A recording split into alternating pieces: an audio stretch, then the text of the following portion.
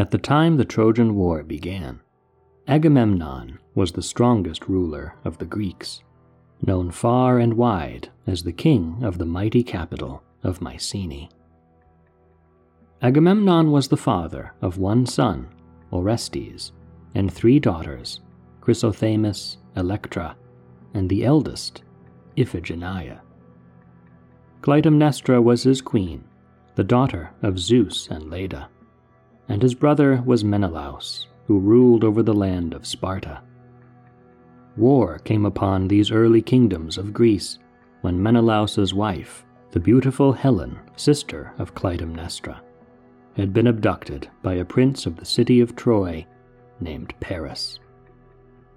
Enraged with wounded pride and jealousy, Menelaus persuaded his brother Agamemnon to gather all the Greek armies and declare war upon the Trojans to punish them for their crime, and finally to win Helen back.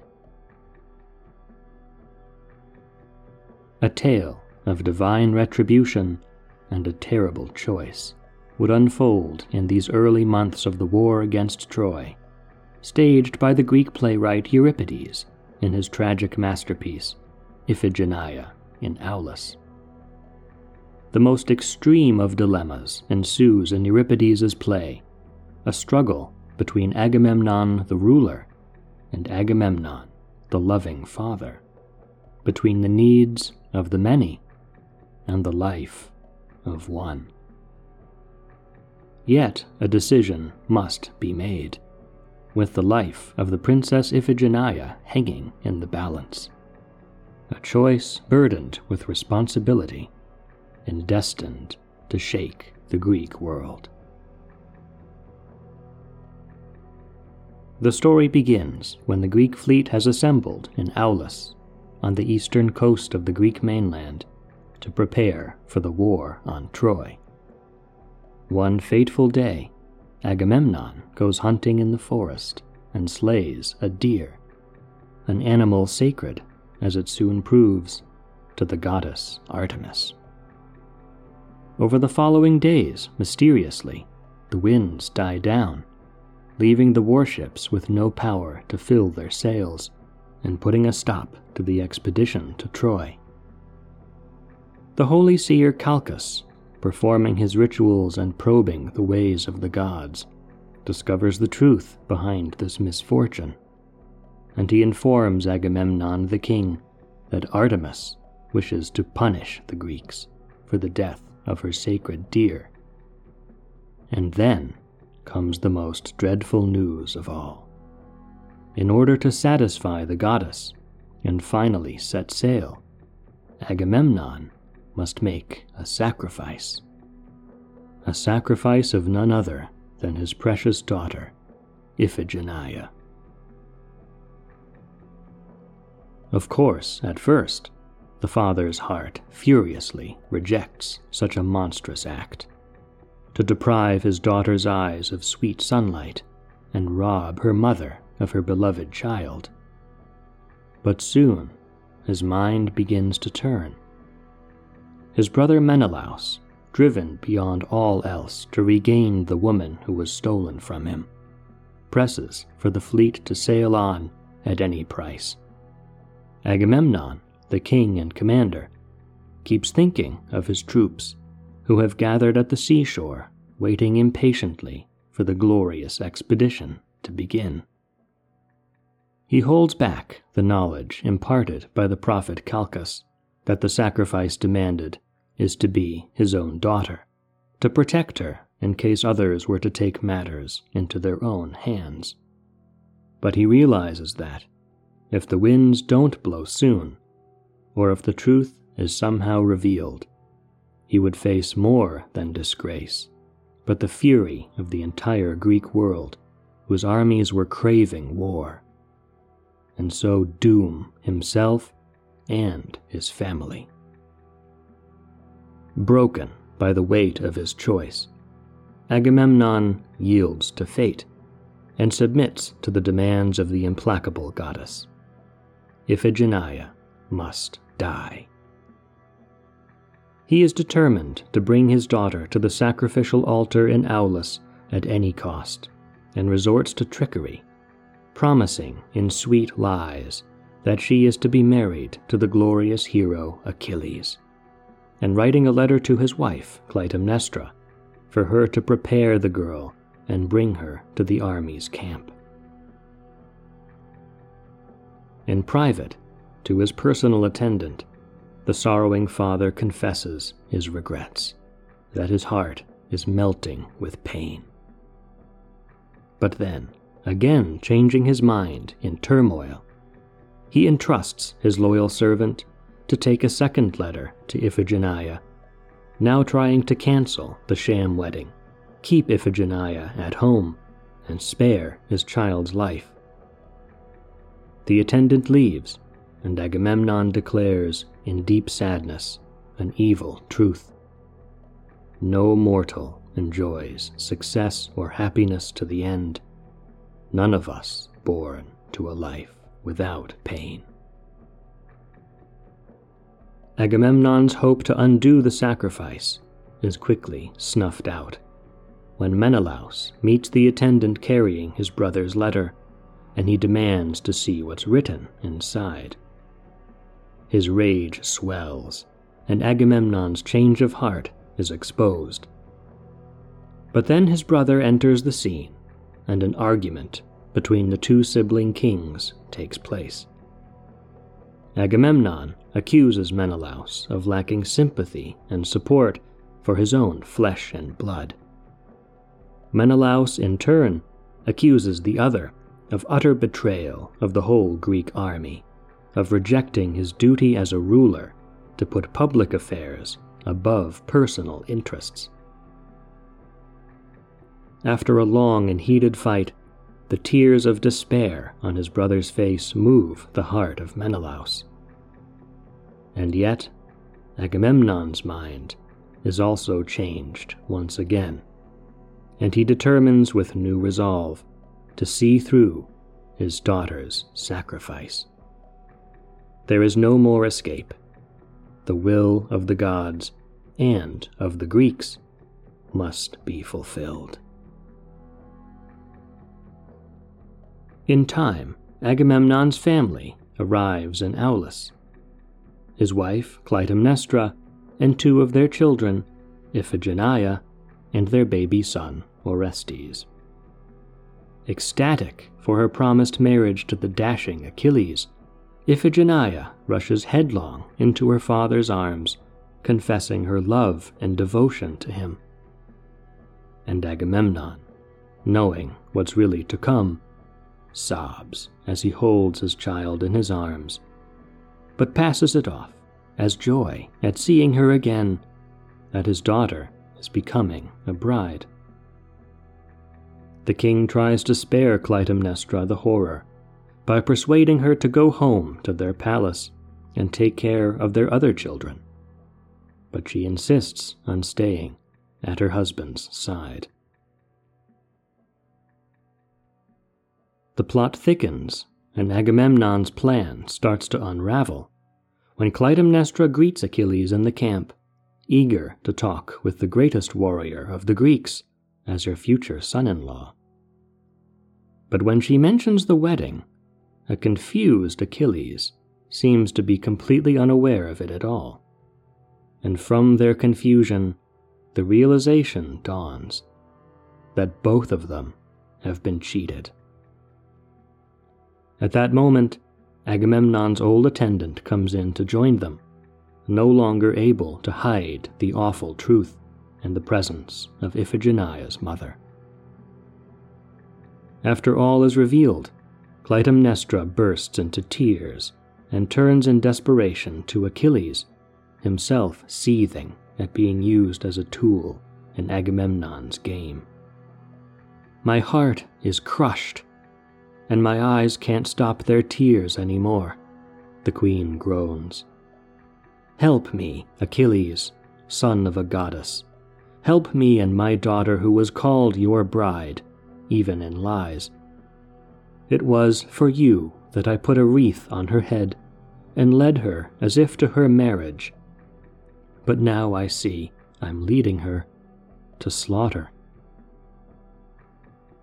The noble Achilles pledges his support to the devastated mother in defense of her daughter and his would-be bride. Clytemnestra then goes to the one person at the center of the plot who has yet to learn the truth, Iphigenia herself.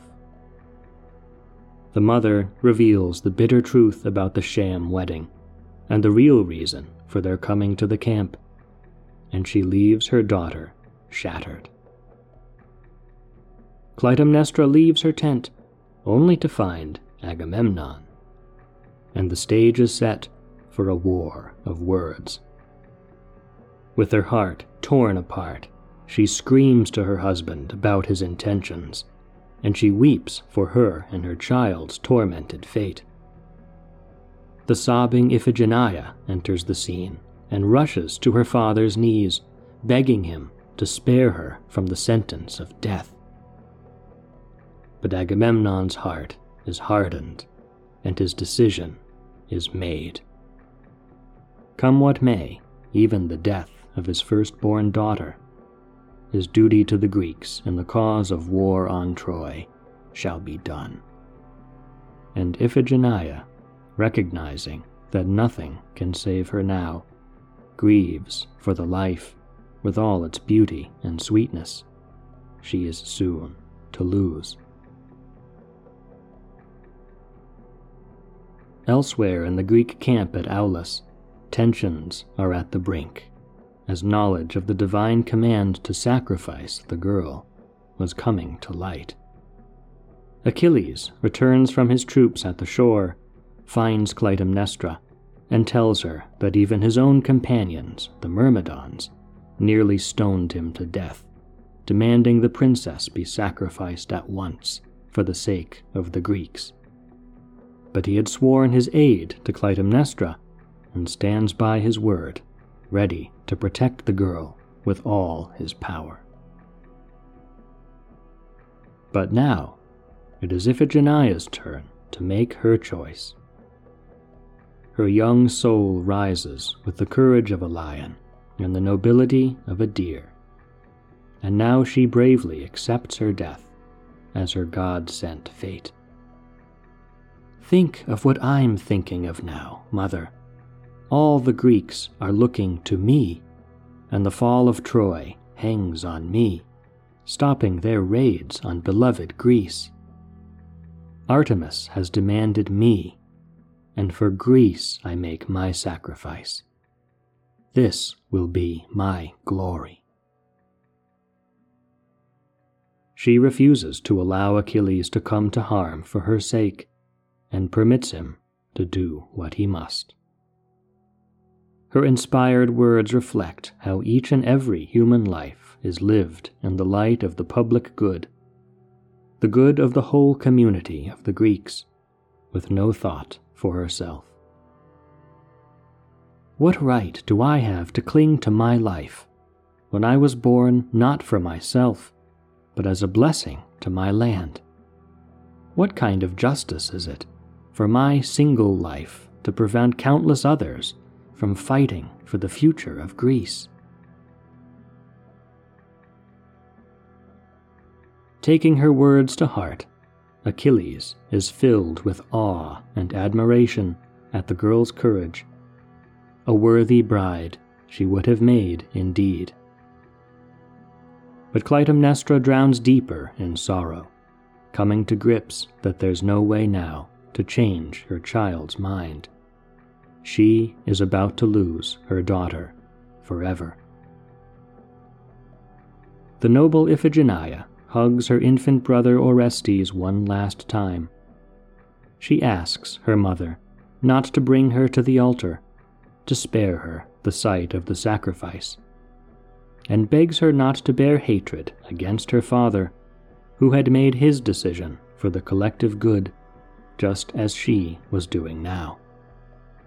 A proud and bold Iphigenia leaves the scene for the last time, walking to the altar for her own sacrifice, and saying her goodbyes to the beautiful world around her.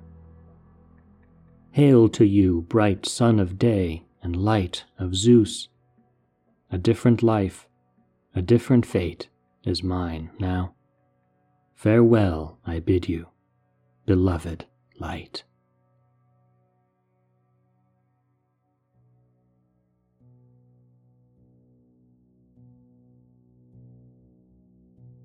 The story ends in the aftermath of the sacrifice, when events have taken a breathtaking turn against all expectation. A rushing messenger finds Clytemnestra to reveal the miracle that took place at the altar. As Calchas presided over the rite, Achilles invoked the goddess Artemis, and Agamemnon with the rest of the Greek army looked on. With a mighty crash and a flash of light, Iphigenia was spirited away by the goddess, and left behind as the true sacrifice was the body of a great deer. The brave princess had escaped the blow of the sacrificial blade and was nowhere to be seen. With joy, the ritual was finished, the deer's body was burned, and the heart of Agamemnon was at last relieved of its heavy sorrow. The sacrifice was made, the offended Artemis was satisfied, and the winds began to blow. Clytemnestra is left in disbelief, exhilarated at the news her daughter was spared, but knowing well that Iphigenia was now beyond a mother's reach, a servant of the dread goddess to whom her life was pledged. The Greek armies, with Agamemnon at their head, prepare to set sail at last for Troy, and the glory of conquest awaits. With the spilling of sacred blood, the Trojan War has begun.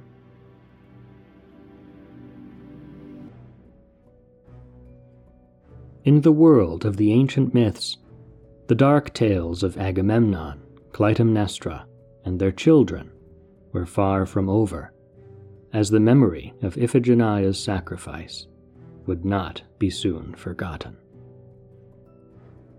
On the tragic stage of Athens, Euripides had also brought to life Iphigenia's journey after the sacrifice in his play Iphigenia in Taurus, recounting her reunion with her now-grown brother Orestes in the distant land of Taurus on the Black Sea, where she served at her lady Artemis's behest.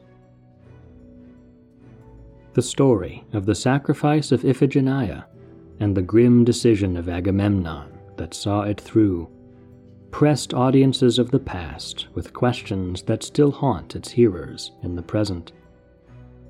At the extreme edges of the choice, with the lives of loved ones in the balance, how would we measure the public against the private good? For what cause would we put the desires of the many over the life of one?